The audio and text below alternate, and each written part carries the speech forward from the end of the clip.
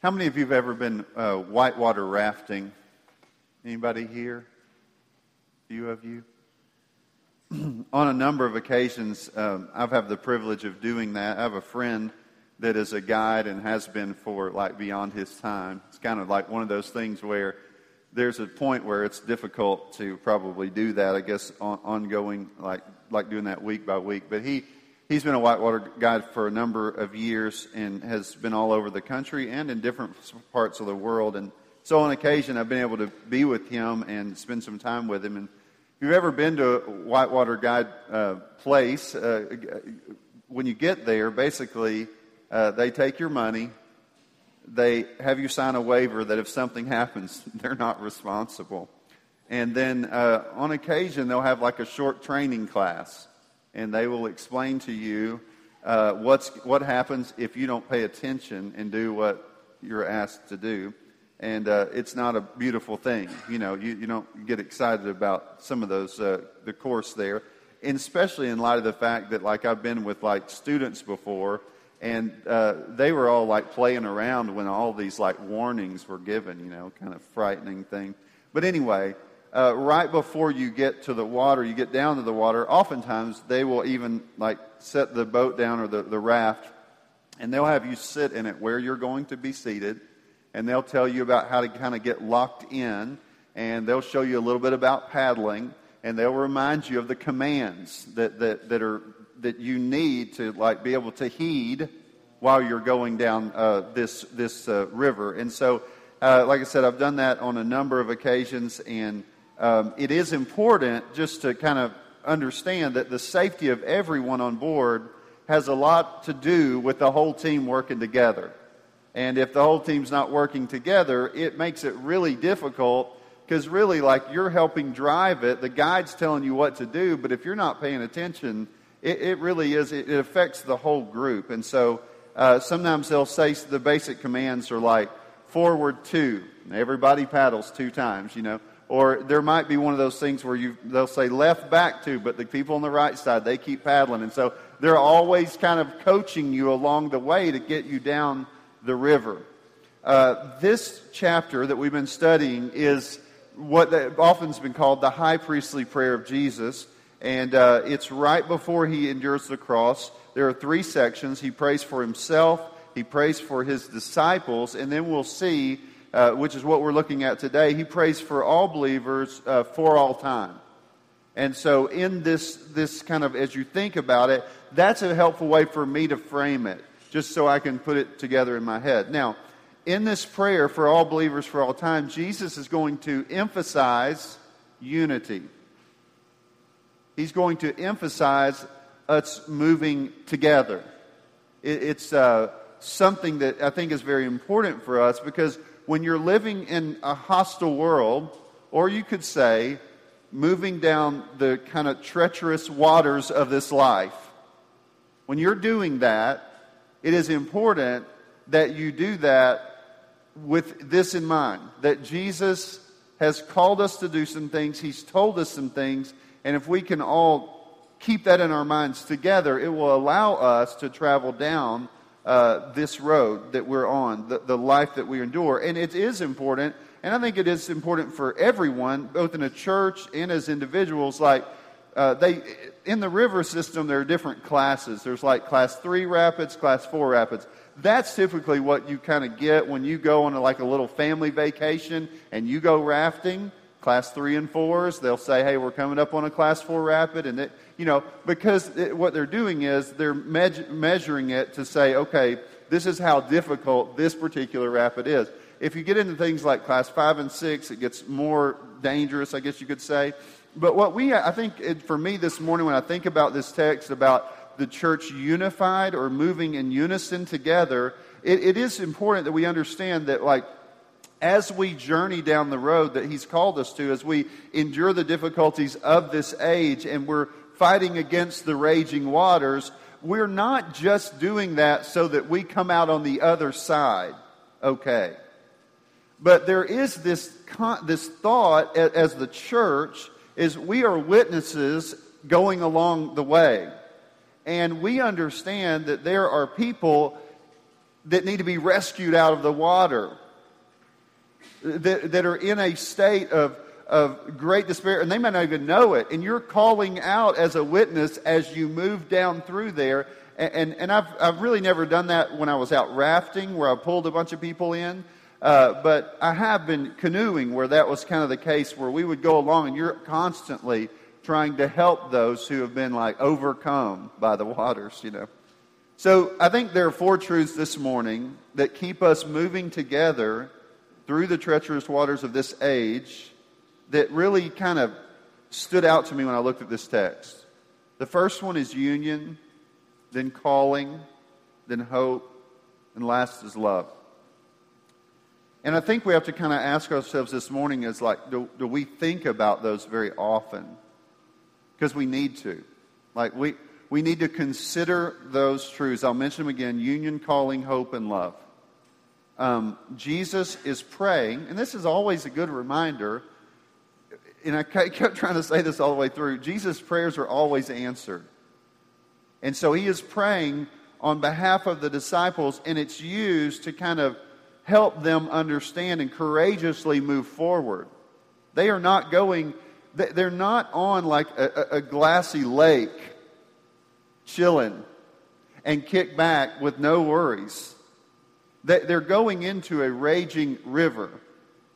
And they are doing so not just for themselves, but for those out there that, like I said, may not even know that they're in dangerous waters. So, first one, 17:20 through 23, the issue of union. I do not ask for these only, but also for those who will believe in me through their word, that they may all be one, just as you, Father, are in me and I in you, that they also may be in us, so that the world may believe that you have sent me. The glory that you have given me, I've given to them, that they may be one even as we are one, I and them and you and me, that they may become perfectly one, so that the world may know that you sent me and loved them even as you loved me. So Jesus here is not praying just for the 11, because some people might say, oh, those first verses up there are for the 11, but you understand when you read this text that what he had prayed previously for the 11 is also should be true, or his prayer is also for those who would believe. I do not ask for these only, but also for those who will believe. And so he is not praying just for his 11 up there and not for us here, right? This is not like just a new prayer. He's picking up those truths from before and bringing those back down to apply to all of those who will believe throughout the ages.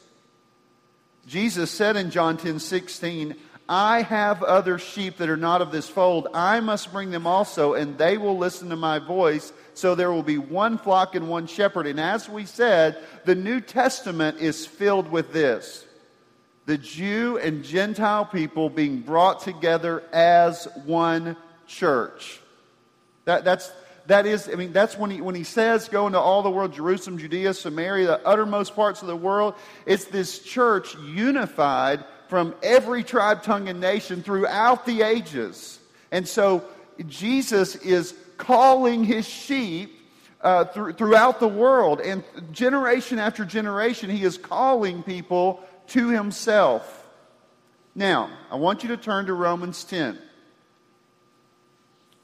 Romans 10, 8 through 13. But what does it say? The word is near you, in your mouth and in your heart. That is the word of faith that we proclaim, because if you confess with your mouth that Jesus is Lord and believe in your heart that God raised him from the dead, you will be saved. For with the heart one believes and is justified, and with the mouth one confesses and is saved. For the Scripture says, everyone who believes in him will not be put to shame. For there is no distinction between Jew and Greek. For the same Lord is Lord of all, bestowing his riches on all who call upon him. Verse 13, for everyone who calls upon the name of the Lord will be saved. So I think it's important that we understand that we grasp that. Jesus is praying for all those who will call upon the name of the Lord. And we know all those who call upon the name of the Lord will be saved. That is what he is praying for here. All those who will call upon the name of the Lord. And that is a reality. We go out into this world and we call out to people and say, believe the gospel. Jesus came, he lived, he died, he rose again, he went into heaven, he ascended into heaven, and he reigns as king. He came as the eternal Son of God, he became flesh, and he died for us that we might have eternal life.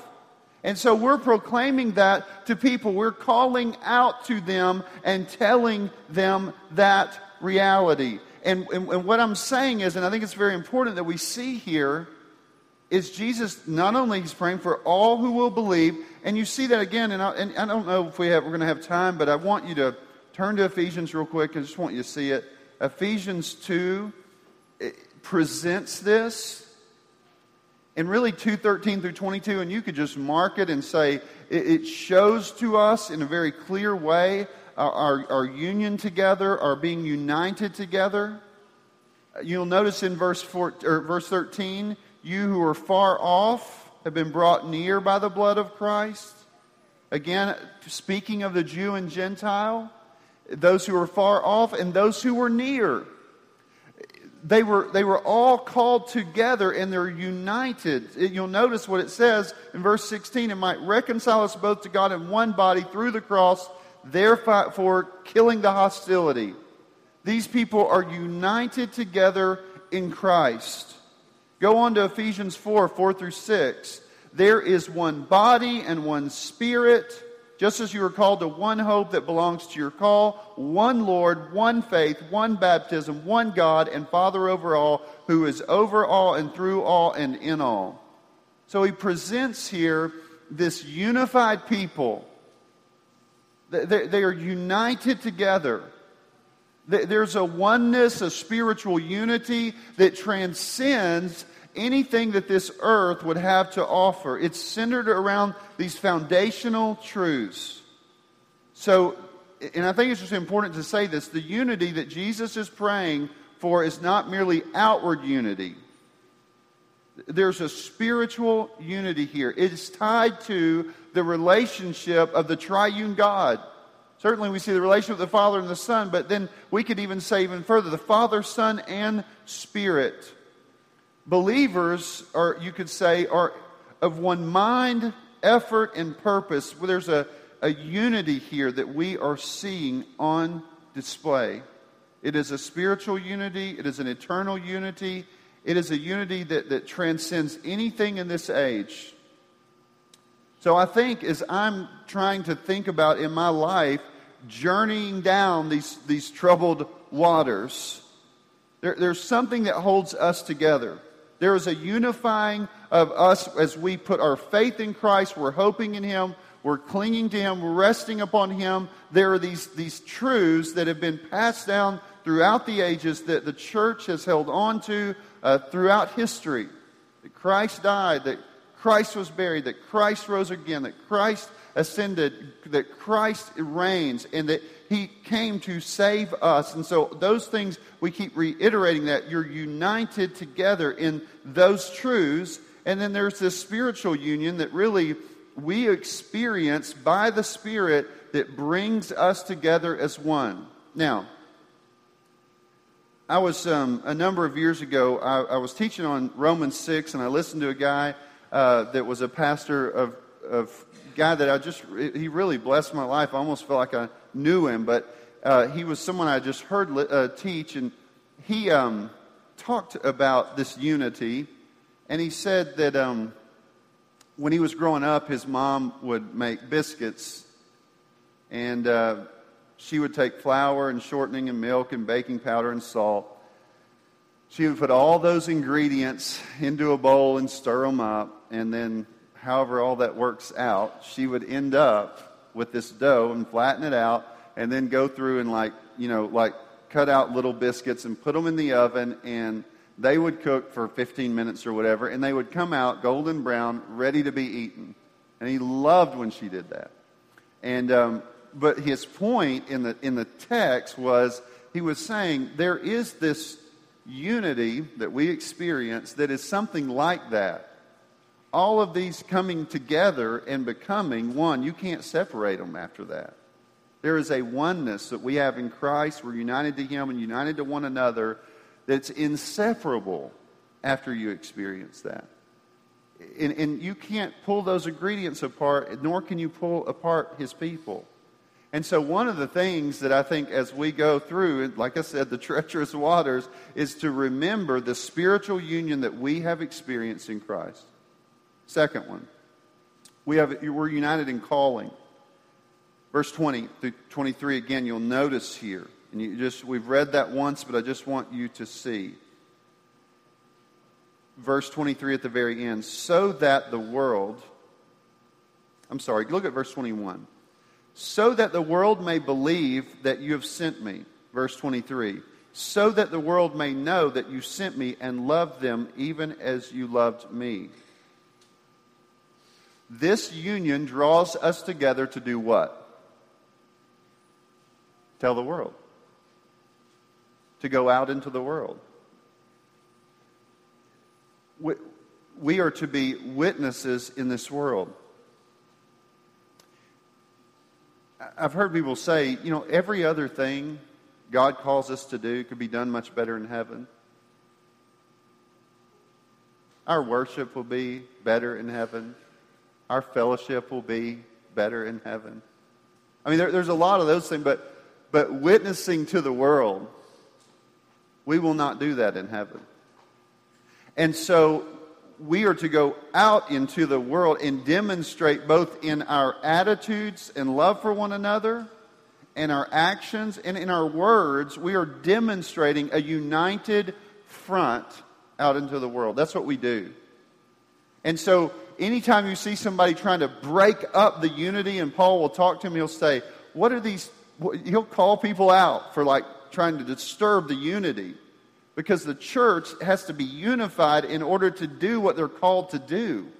They have a lot of work to do. We're called to do things. And so to sit around and get all mixed up on things that don't matter as much as the mission is foolish. And so we come together. Again, in my mind this morning, we are in the raft. We're moving down together with this one kind of focused vision of reaching out to those who are lost. I'm not going to make you turn there because due to time, but Romans 10:14 through 17 says, how then will they call on Him in whom they have not believed? And how are they to believe in Him of whom they've never heard? And how are they to hear without someone preaching? And how are they to preach unless they are sent? As it is written, how beautiful are the feet of those who preach the good news. But they have not all obeyed the gospel, for Isaiah says, Lord, who has believed what he has heard from us? Verse 17, so faith comes from hearing, and hearing through the word of Christ. So you're united. There's a spiritual union that takes place, but there's also this calling to go out into the world with this message. It is something that honors the Lord. It is something that you see the disciples doing and those following after them doing. They are going out into the world, out into the darkness, out into the treacherous nature of this age, and they're going out there with this message. That's their calling. That is what they are to be about. So, some people view the church as a place to come let's all get together, and they'll even create sub-worlds. Let's do it, put everything together so that we'll never have to step out into the world. We can just gather together and we can play golf. I mean, they'll have it's kind of funny, but they'll have golf courses and workout centers, and you'll have this and that, and it's like, come here and we'll kind of get away from this world. We're going to insulate ourselves from the world, and we're kind of in a barricade. Or we're going to go dig a hole and hide down there and wait for Jesus to return. The problem is that's not biblical. It's not living a life of faith. It is not advancing forward. It is not onward Christian soldiers marching as to war. That's not the picture. The picture is that you're going out into the world, unified in mission. You're going out into the dangerous places, the dark places, the places where you're like, oh my goodness, like you're going to be snatching people out of the fire and you might get like nipped by it. That's what you see in the end of Jude. Might get dangerous out there. It's like a dangerous calling. So there's a spiritual union, and then these people moving out with the vision of like reaching out to those in darkness. Told the disciples, and Jesus said to them, all authority in heaven and on earth has been given to me. Go therefore and make disciples. Some people would say, just sit there. Hide. Hiding doesn't go and make disciples. It's not, our goal again in life is not to stay away from this lost and dying world. It is to go into it. Go therefore and make disciples of all nations. There's something about it that is global in scope. It means like sacrifice. We're talking sacrifices like picking up everything and moving out into the world, into places you've never even been before. Into places where maybe you don't even know the language. Go out into all the world and preach this gospel. Jesus says, it's not that Jesus, it's a very important thing to say. He's not saying, and he said that in the early part of 17, I'm not asking you to take them out of the world, but keep them from the evil one. And what he says here in the Great Commission is, I am with you to the end of the age. I'm never leaving you. I'm going to be with you, but I'm not taking you out of this world. I'm actually calling you to go into it.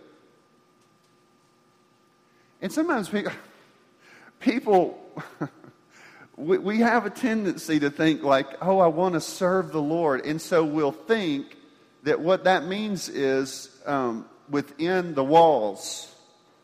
And we do serve the Lord within the walls. There's no question. But I remember hearing the story. Sunday school didn't used to, that term didn't start out in the church building. There's people that had a passion to like reach people.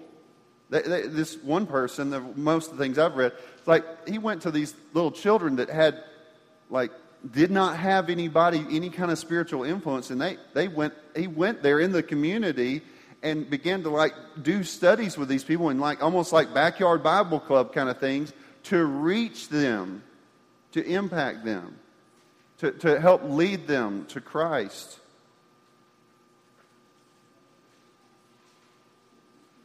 You might ask, well, good night. Do we have power for that? Again, Acts 1:8 says you will receive power when the Holy Spirit comes upon you, and you will be my witnesses.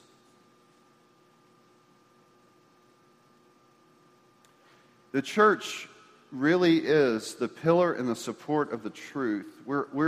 We do gather together, and this is really the way I think the Bible presents it. We gather together to equip an army of soldiers to go out into the world.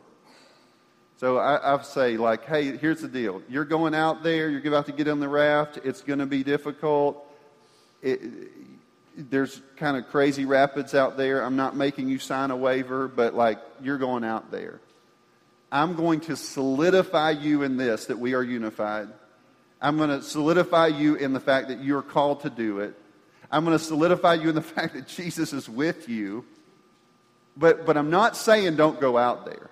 I'm saying actually the exact opposite. Third thing. Well, hold on. I did watch some of you may have been, I don't know. Was anybody a Duck Dynasty fan? You wouldn't admit it if you were, maybe, I don't know. But anyway, there were good shows and not such good, episodes. But I was listening to those folks like the other night, and they were talking about, there was just this video done recently, and I guess the show's over, I'm not 100%, but like they were talking about like the avenues that opened up, because Phil, who's kind of the leader of Duck Dynasty, was not real fired up about doing it at first, but after he did it, he just said like the the places that he was able to go and speak, and the people he shared with and all that kind of stuff were just insane. His wife was talking about that, the kids were. And it really was one of those things where they were saying, like, all of our lives now have become this platform to share the gospel, and we try to do that everywhere we go. And it was just a reminder to me that and I think it is very important that we have to understand that, like, God gives us the place that he gives us to be for the time that he gives us to be, so that we could, like, touch people there. I mean, that's kind of, and so he uses, oftentimes, that's part of the means that he uses for you to be used of the Lord. So, okay, so third thing that we see is the issue of hope. And I think that's important. This is the third truth that I see that kind of helps us move in unison together. And I think it's helpful to see that in verse 24. Father, I desire that they also whom you have given me may be with me where I am, to see my glory that you have given me, because you loved me from before the foundation of the world. There's something very powerful about getting a vision of the future. That's one of the strongest motivators, I really believe, in the New Testament. That, like, keeps you from, like, putting your head down in this age and living for it. It's the future. I mean, that's what should be constantly on your mind. What is coming? And what he's praying is that they would, like, kind of, and I think it's very powerful. Jesus is praying, Father, I want them to see my glory in the future. I want them to experience, in a way you could say, the ultimate end of what eternal life is, and that's to be in his presence. So what keeps you moving forward is that I'm going to get back in the boat and go out into the world, because I have this hope of a future. Jesus has prayed for it, and it will come to pass. And that grounds me in the fact that, like, this age, although it may be extremely difficult, Paul says has nothing to compare to the glory that is to be revealed. So that third kind of foundational truth is very, very important. I don't have time to go back into it. I would go back to John 10, if I were you, and look at that shepherd and sheep thing that kind of reminds you of that. But also, in John 6:37 through 40, it says, all that the Father's given me will come to me. Whoever comes to me I will never cast out. For I've come down from heaven not to do my will, but the will of him who sent me. And this is the will of him who sent me, that I should lose nothing of all that he has given me, but raise it up on the last day. Verse 40, for this is the will of my Father, that everyone who looks on the Son and believes in him should have eternal life, and I will raise him up on the last day. What we see there is divine sovereignty and human responsibility on display. But what it says is to us that those whom the Father's given to the Son come to the Son, they believe in him, and he'll raise them up on the last day. And that's something you have to say to people. You have to say, listen, yes, it's dangerous. Yes, it's a dangerous calling, but there's this future that he's promising. And this future will not disappoint you. It will never disappoint you. The world in this age promises kind of like security, but the reality is we know that that is a false security. This is an eternal inheritance that will never fade away. So, you see, first, this union, spiritual union that we have. Second, this kind of calling that unites us. Third, this hope. This hope that causes us to move in unison, because we're saying to one another, we're coming out on the other side. You and I will make it to the other side. There is a future that's secure. It's reserved in heaven. Christ is reigning there now. He will return, and when he comes, he will take us.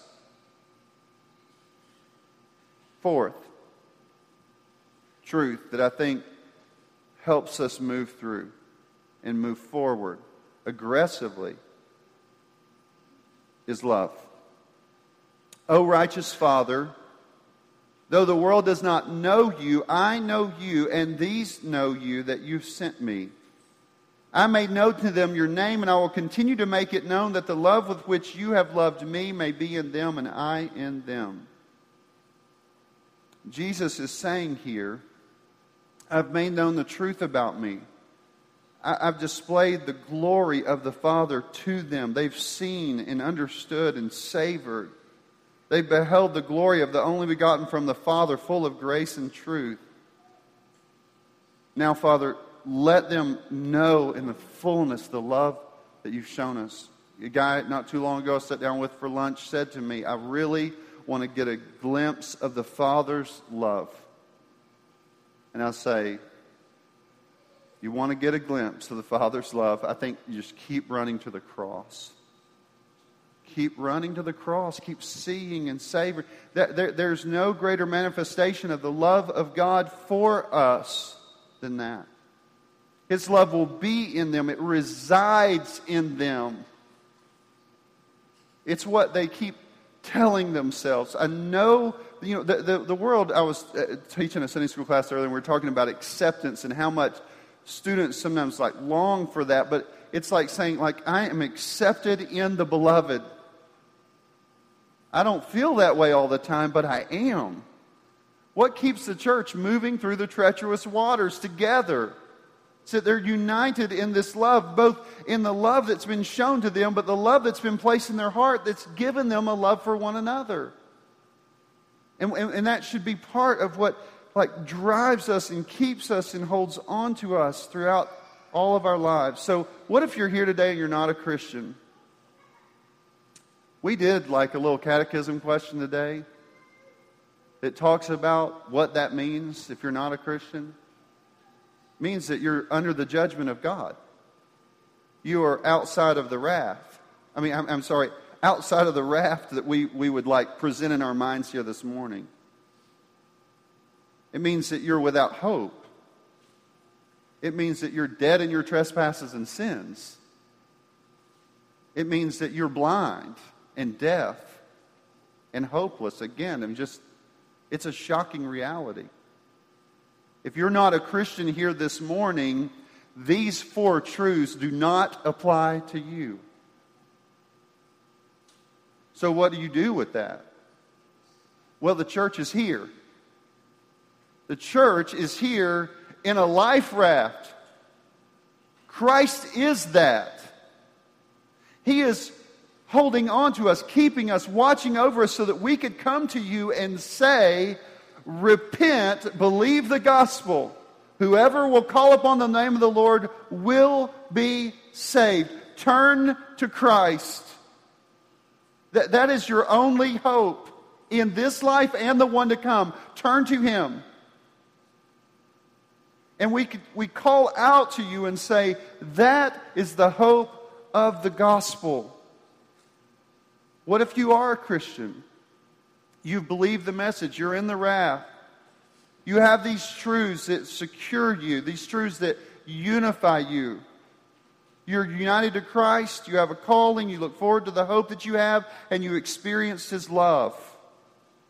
Just say to you, as you go down those treacherous waters of this world, you are to reach out to the deaf and the blind and the dead.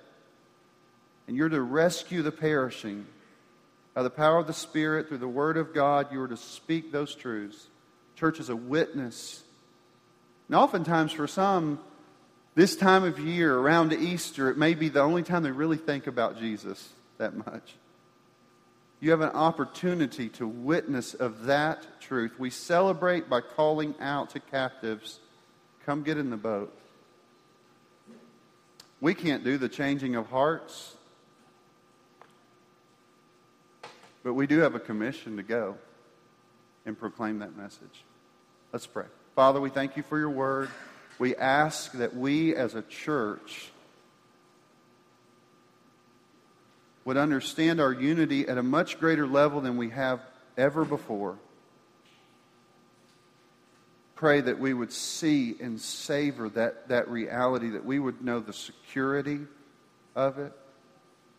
I pray, Lord, that we would be unified in the mission, not thinking of ourselves, but thinking of how we can serve others in this world as we seek to be a gospel witness. I pray that we as Christ Community Church would be an example to others of that passion and zeal to go out into the world with the message. In Christ's name, amen.